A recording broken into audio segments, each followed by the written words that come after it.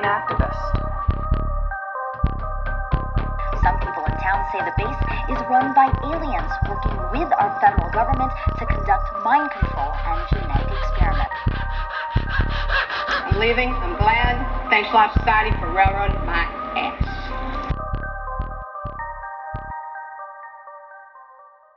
Welcome back, everyone. This is the Eerie Americas. This is one of your hosts, Vicky Ayala. And this is your other host, Christy Hull. What's up, guys? If we sound kind of blah, we are.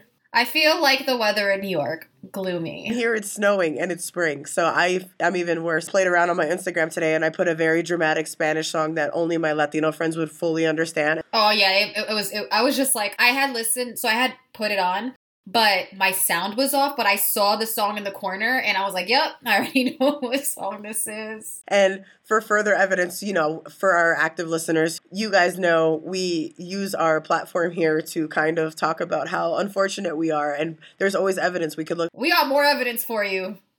A week after we had more evidence for you. And it started with me. Mine was pretty simple. Vicky's was way more worse than mine was. But of course, today we are recording this episode, and I'm sitting here editing last minute stuff, doing the things you're supposed to do as a proper podcaster. And I've been sneezing as a result of the change in the weather. You guys know, between my allergies and drops in weather, this is always what happens. I just get instantly sick. And I'm sneezing during the middle of the editing. All of a sudden, it feels like a mosquito landed in the inside of my lip and just bit down for its life. And I was like this Hank Hill, King of the Hill scream. And Charlie's like, what's wrong with you? And I'm like, I feel like something just attacked my lip. And he's like, what attacked your lip? And he looks, and it is like the size of a blister. He's like, it looks like it's blistering. I realized in the middle of my sneeze, I must have bit down on my upper lip. It's like where my fang is. When I say it looks like I got uppercut soccer punched, I'm not joking. That's what my lip looks like right now. Welcome to our lives where you hurt yourself sneezing. You would think that I got into a fight. That's how swollen my lip looks. Well, you did with your sneeze and your allergies and the weather. It looks better, but it really did. Like, it looked like a huge blister at first. And I'm like, it's still kind of there. Even do that? Yeah, no, it's still kind of there, but way better than when you first showed me. I'm like, how does one even do that, much less sneezing? Yeah, that's been my life today. And then the previous day, Vicky sends me a picture of her arm in a sling. And I'm like, what did you do? A week after I didn't know how I scratched my cornea. I woke up, today is Friday, I woke up, I believe it was Wednesday, and you guys all know by now that I have 3 autoimmune diseases, and the main one is lupus. So I woke up and I had a lot of pain in my elbow, but it wasn't like regular lupus pain where everything was achy. It like literally hurt. I couldn't extend it. I couldn't really like fold it either in certain ways. I had to like hold it in a really weird position. And so I was like, all right, this is fun, but the weather's been kind of crappy, and I was like, maybe it is lupus related. I didn't hit it. Then again, you guys know I also managed to scratch my cornea without knowing, so I was like, oh, maybe I did hit my elbow and I didn't know. So I just gave it a day. I took some Tylenol, I took Advil, I iced it, I did everything. I woke up yesterday on Thursday and it was even worse. Telling my husband, I was like, Ryan, I'm going to urgent care. And like, I go to urgent care so often that they recognize me. And so the doctor comes in and I'm just like, this is what happened. And she looks at it. She's like, yep, I can see it's swollen. She's like, did you hit it? I was like, nope. She was like, okay, so there's no trauma to it, so we don't have to take an x-ray. And she was like, I'm going to order an ultrasound stat. And I'm just like, okay, I know what stat means. I know that means like urgent right now, but why am I getting an ultrasound? She's like, oh, well, we have to rule out a blood clot. So I'm just like, what? I just thought I was going to go in there. She was going to look at it. She was going to give me some medication. I was going to go. Not for you. Not for me. And I'm just like, well, shit. And so they don't do the ultrasounds at that city MD. She's like, all right, we have to send you to another office. Just sit in the front. We'll make an appointment for you. The girl, so I'm thinking like, I'm going to go in a couple of days. It's not that urgent. The girl's like, yeah, they're expecting you right now. Jeez. That doctor must be best friends with that other doctor. Yeah, they apparently like everything coming from City MD is stat. So I get there. You guys know I'm not an emotional person, but I'm so overwhelmed. And, you guys also know that this last week was very difficult with the 1 year of my mom's passing. I just started crying. And the woman's like looking at me and I'm like, I'm so sorry that I'm crying. And she was just like, it's okay. I'm like, I'm just so overwhelmed. Like I was just being like, so like, it was just bad. So she does the ultrasound. She really did make me feel better. She talked me through it. She was like, it's going to be okay. And I was like, what happens if I have a blood clot? She's like, we're not going to jump to conclusions. But if you do, I always say when it comes to doctors, they think of the worst thing first, jump to that kind of conclusion, because They're training. Right, because if that's what you're telling me, I'm ruling out. I'm like, oh my God, I have blood clot. I go to the front. She's like, go home. We'll call you within the hour. They actually called me while I was in the Uber home. And it was a very quick Uber ride because it was right near my neighborhood, like where I live. And the doctor's like, okay, you don't have a blood clot. That's really good news. This is lupus related. It's like bursitis, like you just have inflammation. But I sent you a medication. You cannot take it because it interacts with your lupus meds. I'm like, great. So what am I supposed to do? She's like, contact your rheumatologist. Make sure what's safe for you to take. Contact my rheumatologist. She's like, you can take ibuprofen or Advil. I'm like, so basically I just spent all of this time crying, freaking out, going to 2 different offices, getting an ultrasound, all for you to tell me to take some Advil and wait for it to pass. And that's basically what happened. I'm just like, I'm so glad. Because I also had to pay 2 copays. I had to pay 2 Ubers. So I'm like, so $26 in Ubers later, $30 in copays later, and you're telling me to take an Advil that's sitting on my counter. On my counter already. And then, you know what's funny? You guys know I went last week for my cornea. The next day after I went to urgent care, my cornea cleared up. Like, it got a lot better naturally. I woke up today, my elbow's a lot better. It's not great. It's still a little swollen, a little painful. But I'm like, you know, from now on, I'm waiting an extra fucking day.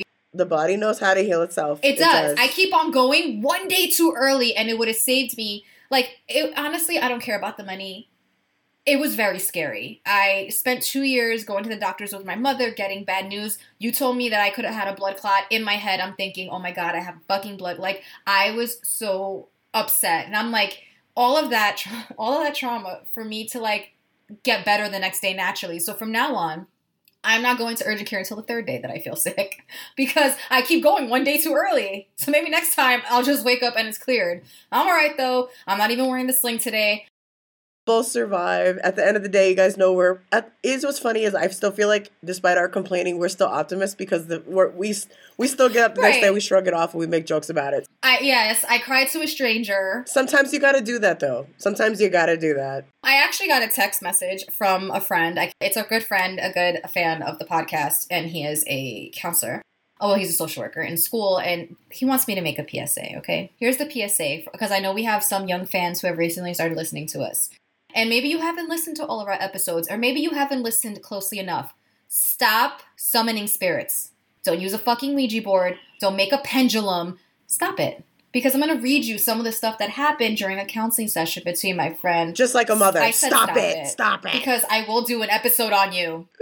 So this student made a pendulum. And it's like, oh, but that's where I messed up. Yes, that is where you messed up, young lady. That is exactly where you messed up. And I can say things like young lady because I'm old now. Yes, you whippersnapper. So my friend texted me, he's like, she made a pendulum, but said that's where she messed up. And I literally answered back, she messed up doing all of this. Apparently, the blender turned on by itself and it wasn't even plugged in. What? Okay. Doors were opening and closing. And then apparently she got rid of it with sage, but now she's really scared. Yeah, because it's a spirit and you summoned it. And it's usually not good spirits that come through pendulums and Ouija boards. So for the last fucking time, stop summoning spirits. Don't do it. Don't do it because I promise you that when something really crazy happens, I will cover your case on this podcast and I won't even feel bad about it. I feel like I have to do another Ouija board episode to really get it through the heads, to please stop with the Ouija boards. I still have material from the last episode that I covered. I have a whole bunch of stories there, and that was almost 2 years ago at this point. I'm pretty sure I have 2 years worth of stories, and I'm sure a lot of people were home during the pandemic just summoning up spirits because they were freaking bored. Stop doing it. Don't go looking for it because you're not going to like it. And luckily, she was able to get rid of it with sage because that doesn't always work. And you could have had a whole spirit, 2 spirits, 3 spirits. Turning your blender on and off when it's not plugged in. Do you know how much energy that takes? That's like a demon right there. You summoned a fucking demon. Good job. No matter where you live while you are listening to this, I think we can all have one thing we can mutually agree on you can find no matter where you're from. Liars and con artists. And as technology moves forward, it seems these thieves get better. Some con artists do small cons, anywhere from pickpocketing to false injuries. Others decide to go above and beyond by committing their lives to running a long con if it means they'll get a huge payout. Others take these cons to the next level by taking advantage of people who truly cannot defend themselves, the dead. These cases may make you want to ensure you have your affairs in order because one never knows who will come for you, even post-mortem. So there's no formal record of the world's first scam artist. Like, I try to like see how far back I could find it because it's happened since recorded history. Like, most likely, but one I found on listfirst.com came from the turn of the century. So that's as far back as I could find one that was like worthy of actually having like detailed information on. This one comes from right around the Great Depression, which makes sense given the desperation at that time. The first case begins in the late 1800s to early 1900s with a family known as the Wendells.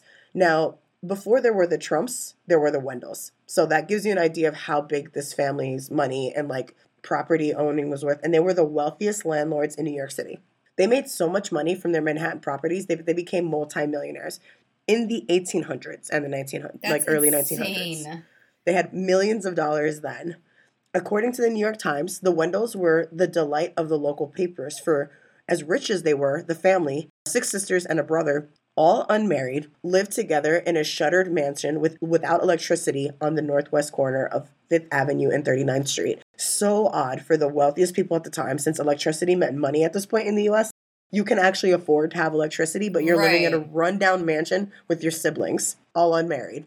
Really strange. Even more curiously, they dressed in grim Victorian garb that had gone out of style half a century earlier. So they're wearing old clothes because they don't even want to spend money on clothing. It was such an oddity to people that tour buses regularly pulled up in front of the House of Mystery. On top of being insanely wealthy, they were also obviously notoriously frugal. They hardly left the house and they had few friends, so saving on parties and social events was easy as opposed to being socialites. As a result of this awkward lifestyle and decision to not flaunt their wealth, none of the Wendells got married or had any children. Unlike the Trumps, however, the Wendells were generous, even soft-hearted landlords. So even though they were odd, they were nice people. I guess it's redeeming because they're a little weird. Yeah. They kept a valuable Soho lot vacant so children from neighboring tenements could play on it. They deeply discounted the rents of tenants they liked. Even as garment factories, theaters, and skyscrapers moved in, the Wendells continued to lease to a lumberyard that took up an entire block on Broadway. So they have this prime, probably the most wealthy block in the world that they can actually sell. See, at first I was going to comment that wealthy people stay wealthy somehow, but they're actually doing really generous shit that's not making them any money. They had that lumberyard and the entire block on Broadway. They only raised the rent once in 67 years, according to the New York Herald Tribune. Meanwhile, our rent goes up every year. Yep. Despite being introverts, they still had a heart, something you will not find in New York City real estate world today. Certainly never going to exist ever again. Ella was the last Wendell left alive. She strictly spent time with her poodle, Toby, and her servants. And weirdly enough, I looked into it. Every time her poodle, Toby, died, she got another poodle and named it Toby. So there were just multiple Tobys. Multiple Tobys. Okay. Really strange. When Ella died in 1931, her inheritance was a staggering $100 million. Which in 1931 to during now. the Great Depression era. After inflation today, that would be a net worth of about $1.6 billion. Holy shit. Yeah. Ella wrote in her will that the fortune should be divided among charities. So all of it went to charity. Some money was given to the servants to take care of her dog. See, it That's goes amazing. So far back. But it goes so far back that even the 30s, people left money for their dog. Isn't that crazy? They're just so beloved. Yep. When her death was reported in the newspapers, suddenly, over 2,300 people claimed to be related to her in some way. Oh, yeah. Mm. All of a sudden, there's all these family members out the woodwork. That's my auntie. Mm-hmm. No. With cash like that, it shouldn't have been surprising, but one man traveled to the Americas trying to get his hands on some of that charitable cash. Now, that's some determination right there. Oh, yeah. A guy named Thomas Patrick Morris, a house painter, traveled from Scotland. He left Scotland to New York City to go to court to prove that he was related to Ella. You gotta give him some sort of props for being that determined to do it. Like, I kind of want to just be like, here's $1,000 just for being inventive. Just for your travels and time. Yeah. We'll cover your travel costs. He provided a forged marriage certificate, claiming that he was one of the sons of Ella's brother, John Wendell. I was about to say, if they didn't really have kids, how would he have been related? Mind you, none of the Wendell's children got married or had kids because how can you meet someone you're basically shut-ins?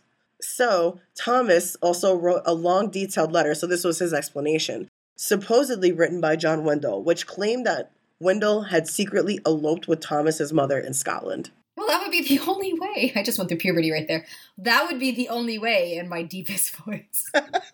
I was like, you have to be a secret love child Yeah. because we all know that they didn't get married. Please. But, like, how would you even have had a love child if they didn't leave to go anywhere? You still would have had to leave to meet someone. In Scotland? And then you go travel, by, like, boat for 7 days in, like, Victorian garb, and then you go and knock up some woman. In Scotland. Like, how would you have made it all the way to Scotland when you didn't even leave your place in New York? Like, I don't understand. But to top this off, weirdly enough, Thomas looked almost exactly like John Wendell. That's creepy. So it wouldn't have been hard for them to imagine them as father and son. Like, they really did have striking resemblance.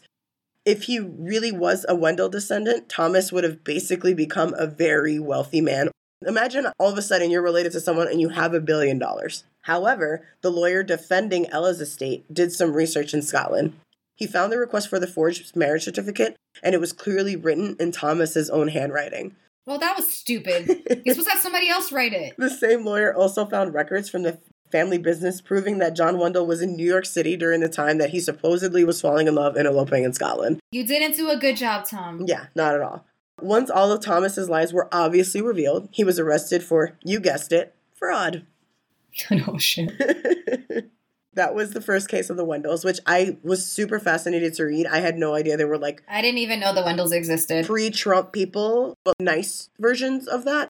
It's weird because you don't really hear about them, and I feel like you should. Yeah, but it was 1900. No one cares anymore about that time period. But I found it fascinating. And they also don't care about rich people who leave their money to charity. That's you just so want to true. hear about the ones that are still rich 300 years later. Yeah, so you can just envy them. It's a strange dichotomy, you're right. The next case, one career that is constantly filled with rejection and can be a cruel mistress is writing. Sometimes, when new writers get multiple rejections from publishers, it can seem like they'll never get a book deal, and that hasn't changed. In fact, some can argue it's harder now that because anyone can get published everywhere, it seems people have to add a spin or flair of some type to really make their book stand out. Because you can just drop any crap on Amazon. You can literally just, I can write something tomorrow and have Amazon sell it and say that I'm a writer. I'm a writer. And as crazy as it sounds, multiple people in the early 1900s claim that they communicated with famous dead authors via Ouija board. We're bringing Ouija board into this. What did we say about Ouija boards? Like, people, they're just never going to learn. One of these so-called liars was Emily Grant Hutchins. So Emily Grant Hutchins was born as Emily Rosalie Schmidt in Hannibal, Missouri on January 30th, 1870. See, she's already lying. Her name isn't even the same. At some point in her life, she was hit hard with the writer's bug and gained moderate local success. A biography of her appeared in a reference book, Notable Women of St. Louis, edited and published by Mrs. Charles P. Johnson, 1914, which stated, quote, Emily Grant Hutchins has gained a wide reputation because of her meritorious work for newspapers and magazines. She is a regular writer for the magazine section of the Sunday Globe Democrat, having filled this position for 12 years. Usually her articles are signed with only her initials, EGH. She was the, quote, mysterious woman about town, published in that paper for 4 years. There was considerable speculation as to the identity of the writer, but this is not disclosed until after the articles were discontinued. Following this, she wrote the Saturday Dinner sketches using the name Frank Harwin. So I know it sounds strange to people, but many women write under male names or with initials.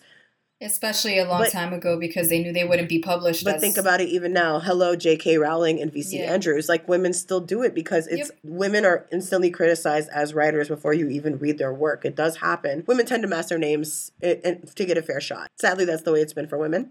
Anyway, Emily Hutchins and her husband Edwin apparently made their first acquaintance with the world-famous Mark Twain when he visited St. Louis, Missouri in June 1902. Did they really? Yeah, so they actually met, and Twain addressed the Art Students Association at a luncheon in his honor on June 7th, 1902 in the Old Museum of Fine Arts. So she's already kind of author in the local paper. People know her around locally. So she's got some talent where people are writing about her enough, so she's gained some kind of moderate local success. But I'm sure, like any writer, they want to go national, if not international. So there are confirmations of 2 letters Mark Twain had written to Emily Hutchins and her husband. So there's actual proof that they at least became friendly with each other. Clemens, Mark Twain's real name, wrote the couple at least twice. The first letter is a thank you note to Edwin Hutchins, providing a text of the speech that day. I guess Emily's husband wrote down, so he just wrote him a thank you note, being civil. It was confirmed from historians that Emily received 2 responses from Samuel Clemens that bordered on friendly camaraderie. With the first letter, you get the sense of the famous author, like his sense of humor, because the letter that she wrote, Clemens wrote, "Idiot, preserve this." So he really thought that it was worthy of keeping because like he really responded really well to these people that he had met. It proves that at least there was a cordial relationship. There is some evidence to back up. She even mentioned a book in her letter about a book she had written about the Civil War when she was 20, but was told, quote, that I was too young to write a novel of which would not be ashamed of 30, end quote. Whatever the hell that means. So basically saying she was... What does that mean? Basically, they're saying she's too young to write a Civil War book and she's a woman. I was saying, I'm like, or maybe you're just too woman to write a Civil War book. But after these letters, no more communication has been found. So it was kind of like a cordial thing and it was over. 8 years after this meet between the two authors, Samuel Clemens, pen name Mark Twain, died on April 21st, 1910. 7 years after his demise in 1917, Emily Hudgens wrote a book called Jap Heron, a novel written from the Ouija board. She made a bold claim that the ghost of famous author Mark Twain himself was speaking to her and had asked her to dictate a new novel from beyond the grave. This was a sensational claim that immediately drew interest. According to Apple Books' website, quote, Jap Heron was purported to be one of the 3 lost novels of Mark Twain, delivered by mortal scribe Mrs. Emily Grant Hudgens. According to the author's intro, over several months, Samuel L. Clemens, Mark Twain's ghost, delivered a message specifically for Hudgens to edit into a story, all via a medium's Ouija board. Hudgens and her husband painstakingly took down every letter the planchette directed them to, end quote. However, Twain's ghost seems to have lost touch in his afterlife because the New York Times gave the book scathing reviews. They also joked that Twain's ghost should appear in court via the Ouija board to defend himself. So that's how much they just ripped this book to shreds. The owner of Mark Twain's intellectual properties rights and Twain's daughter sued Emily's publisher, who was forced to stop printing and selling new copies of the novel. Although the book was not considered to be a huge success, Emily still got her book reviewed in the New York Times, and she was still able to make money from controversy that surrounded the book, though I could not find how much she really made. There wasn't a definitive number. Hudgens, as mentioned before, was considered a fairly accomplished journalist, was then skewered for her desperate attempts to gain fame. One introduction stated, quote, surprisingly true, the voice of Twain, Hudgens was either a gifted charlatan or a truthful telepath. You read it and decide. So there was one review that was kind of like, hey, this is possibly Mark Twain. She didn't have a lot of people on her side, but you'll see the occasional people saying it's pretty good. You can also, if you're interested, you can Google the book for free. I will Google the book for free. Thank you. I read a few lines, and let me tell you, if she did in fact get that book from a Ouija board, it was an entity masking as Mark Twain. I did not get the impression that it was Mark Twain. Maybe he lost his touch when he lost his flesh. That's what a bunch of people were saying, that he should come and sue her because it was that bad. So, I mean, it's up to you. You guys decide. I'm no Mark Twain historian by any capacity, but from what I was reading, this didn't seem like what I remember reading from him. That's just my personal opinion. We'll try to put the book up on the website and Instagram. We'll put the link of the book in the show notes. So if you guys are interested, kind of check it out. I just want to read a couple lines. See what... That's literally what I did. I was like, I'm not really getting that vibe, but that was just me. We've all heard or experienced horror stories regarding the elderly, and some people manage to make a huge income grifting off little old ladies and men. And one of these 2 cases I'll talk about, one lady is Carol Cody. This con woman began in 1988. Carol Cody had a licensed elder care facility in her home in Cottage Grove, Oregon, which essentially means she's allowed to have elderly people in her care at her house. That's what you're allowed to do. When social services got wind that her patients were dying a little too quickly, which I'm like, what does that mean? Is there like a time frame that isn't strange? Yeah, exactly. They suspected that the patients might be being neglected. Like they were like, okay, this is kind of strange.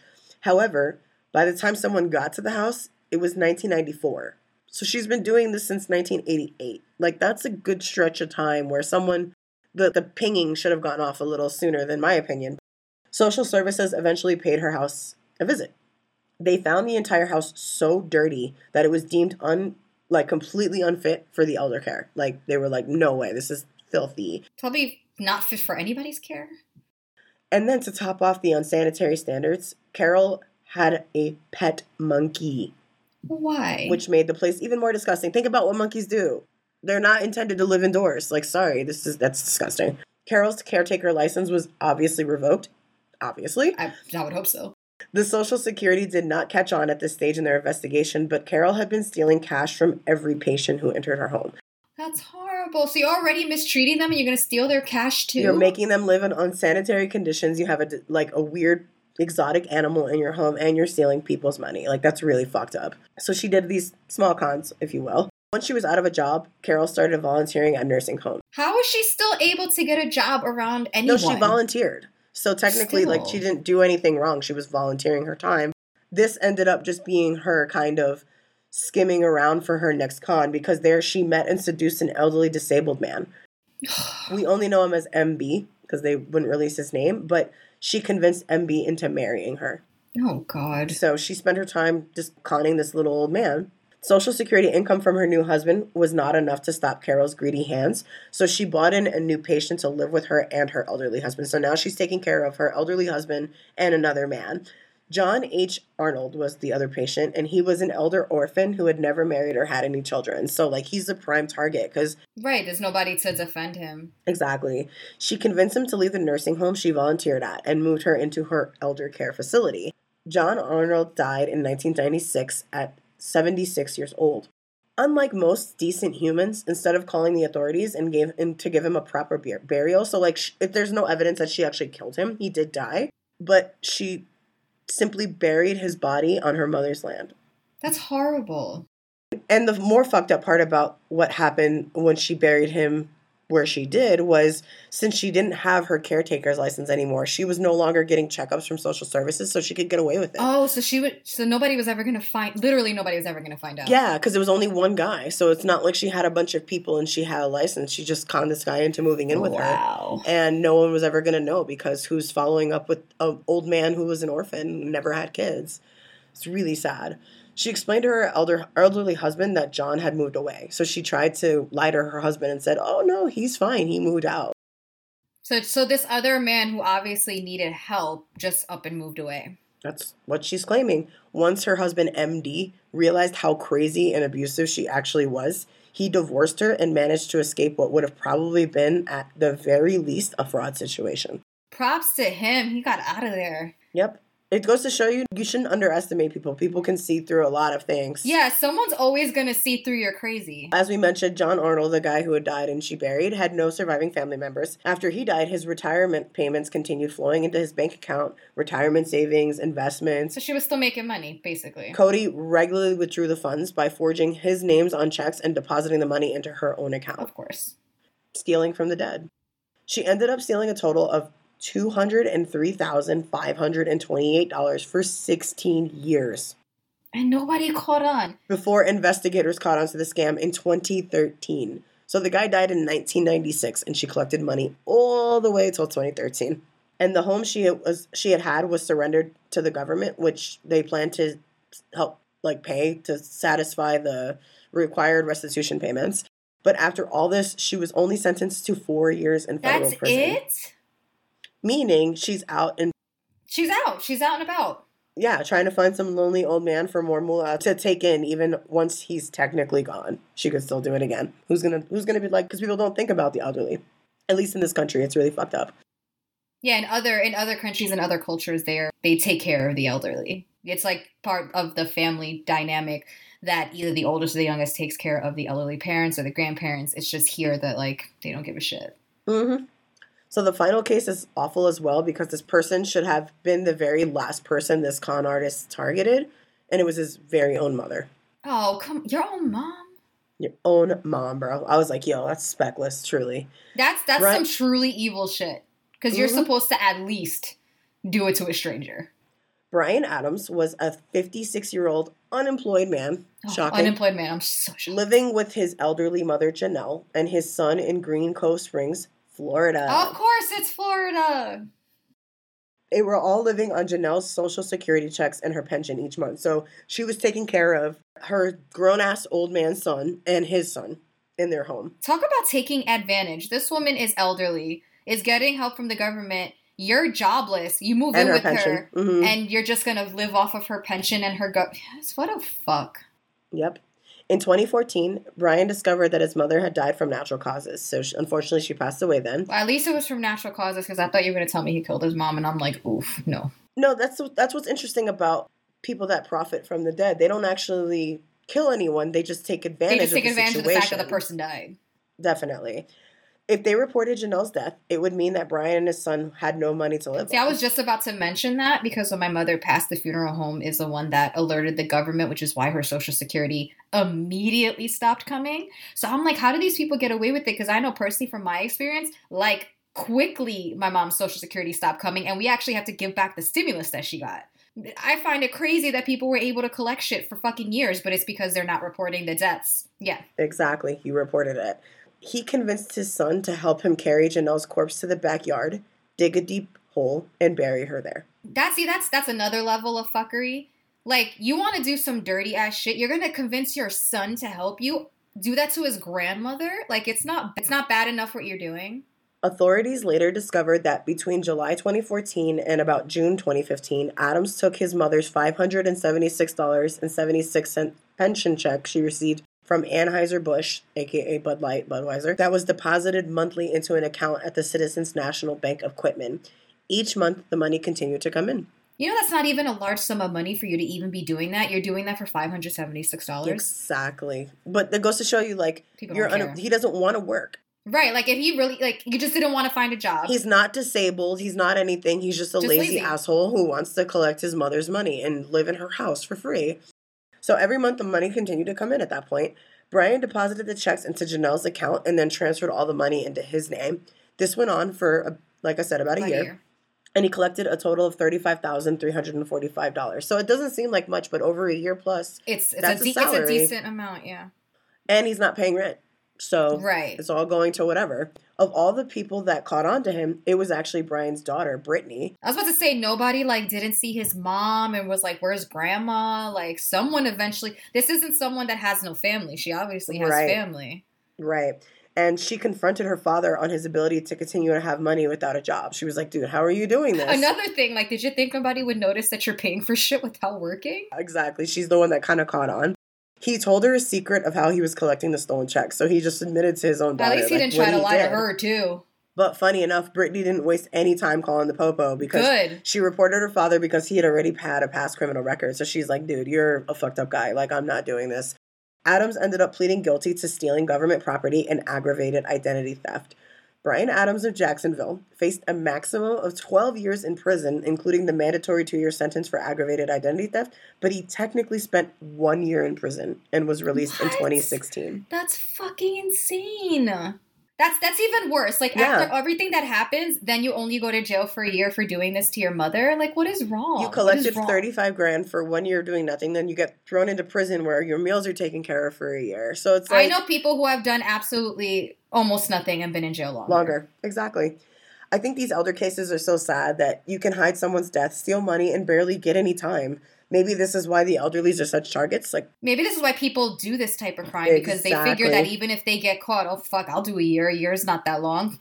Yeah, even that woman, she collected for 16 years. She collected for 16 and only did 4, so really you did fine. Yeah. They, like, my whole thing is if they asked you to give the money back, that'd be one thing, but I don't even know what they do. Like, do they make you try to pay that money back, or is it just like whatever There's you took restitution, so like you have to eventually make payments to the government, but if you were somebody that was unemployed and then you became a con man, you got caught as a convict, are you ever really going to pay it back? Right. That's what I don't understand. Like, what do they expect from these people? At least with Carol Cody, they got her house so they can pay that back. Right, but with him, he did a year in jail and that was it. Yeah, and it was his mother's property. It's not like they're gonna like wipe his debt because of his mother's house. So I don't even know. It's really fucked up. But whatever you call it, a con game, a con, a scam, a grift, a hustle, a bunco apparently is one, a swindle, a bunco, a flimflam, a gaffle, or a bamboozle. Someone is always the stooge. Sometimes even the dearly departed. This is all very fucked up, and it really makes... This is why I want to have no attachments when I die, because none of y'all motherfuckers are getting anything out of me. I'm also broke, so really, I got nothing for you, baby. You couldn't do any of this shit to me if I were to die right now. If I died today, I told Charlie, good luck with my student loans. Right? If I die today, have fun paying off all my debt and taking care of Lena. Please, by all means, go ahead. You could take the money in my account. Sometimes it's good being broke. This is why. This is why it's good. But it also broke. Shows you, like, you really have to set yourself up, because some people, that woman was $500 a month. It's not like that was that much money, like you said. But lo and behold, someone is still trying to take advantage of... But it also goes to show you can't trust anybody, not even your fucking kids. That's why I'm not having any. Can't trust anybody. That was nuts, Christy. Death profiting off dead people. Here's Terrible. Christy making my trust issues even worse. I'm gonna interrogate Ryan later. Who does that? Who does that? Who does that? Who does that? I'm not even gonna describe. I'm just gonna read you the headline right let's off. do it. Oklahoma places $2.1 million bounty on Bigfoot's head. Wow, that's a lot of investment. Tourism officials in Oklahoma hoping this generates some buzz because, you know, who goes to Oklahoma? Sorry, I'm just going to interrupt. I don't plan on going to Oklahoma, and you telling me that Bigfoot is there and, like, putting a bounty on his head is not going to make me go to Oklahoma, but whatever. I'm sure somebody will. They hoping this generates some buzz say Bigfoot needs to be captured unharmed, stressing bounty hunters can't break any laws during the hunt. So you put in this big-ass bounty on Bigfoot's head, and then you're like, don't harm him. He's Bigfoot. So what are you supposed to do? Use a tranquilizer, like a horse tranquilizer? Like, what are you supposed to do for Bigfoot? You're not only supposed to return him unharmed, but you're not supposed to break any laws. So It's according to what you know about Bigfoot. They're like twice to three times the size of a human. So what do you wrestle it to the ground, pin it down, and then drag it? What are you supposed to do? I don't understand what their plan is. without breaking any laws. Are there Bigfoot laws? I guess there's laws with hunting. Oh, that makes sense. So they said that they can't break any laws during the hunt. So like I guess they can't like maybe use a drug or something they're not supposed to have or something. But I'm like, if you want us to take it unharmed, we're gonna have to use some sort of tranquilizer. And if we can't have the tranquilizer, where do you want me to get it from? So only vets can go. Crazy. This is like a transcript. I guess it was like a news story, and it says, "Good morning, I'm Scott Detro. Need a quick $2 million? You could try the lottery. Maybe invest in Bitcoin or head to Oklahoma and capture Bigfoot." They placed a bounty on Bigfoot's head there, $2.1 million, but some rules. You can't bring Bigfoot in cold. Oklahoma tourism officials, hoping to generate some buzz, say Bigfoot needs to be captured unharmed and stress bounty hunters can't break any laws. Good luck! And that was basically the news story. That's all we have. Come to Oklahoma, find Bigfoot unharmed, and you get $2.1 million. My thing is, what are they going to do with Bigfoot after they if they actually do capture a Bigfoot? What are they going to do? My whole thing is, so if you don't want him dead and you want him alive, you think you're going to what? Interrogate him? You're gonna investigate him? You're gonna ask him some questions? Put him in a zoo? What are you planning on doing? What are you gonna do with a Bigfoot? What, you're gonna make millions and billions of dollars finding the first Bigfoot in the state of Oklahoma, and that'll become the Bigfoot state? Is that the plan? Right. Are you just gonna like be like a freak show? People can like pay to come see Bigfoot? And I'm just have a really big question, like, where are you getting the $2.1 million? Or like, you taking it out of taxpayers' money? Because I would be really annoyed if I paid taxes and it went to like giving someone money for finding Bigfoot. And it's like, if you have $2.1 million, why don't you invest it back into Oklahoma? You're going to give it to some random person who comes and visits Oklahoma and unharms Bigfoot? Yeah, it doesn't make a lot of sense. And like, does Bigfoot read the news? Because what if he finds out about this and he's like, well, I'm really not going to come out now because he's already like escaped people. So now if Bigfoot can read hear the news... He's definitely like. What if he's not like? What, he's you think Oklahoma? Bigfoot's literate? I mean, apparently they think that Bigfoot can be captured and harmed, so I guess he could be literate too. So if Bigfoot's listening, run from Oklahoma. Just run. I can't. I really. This sounds like something Florida would do.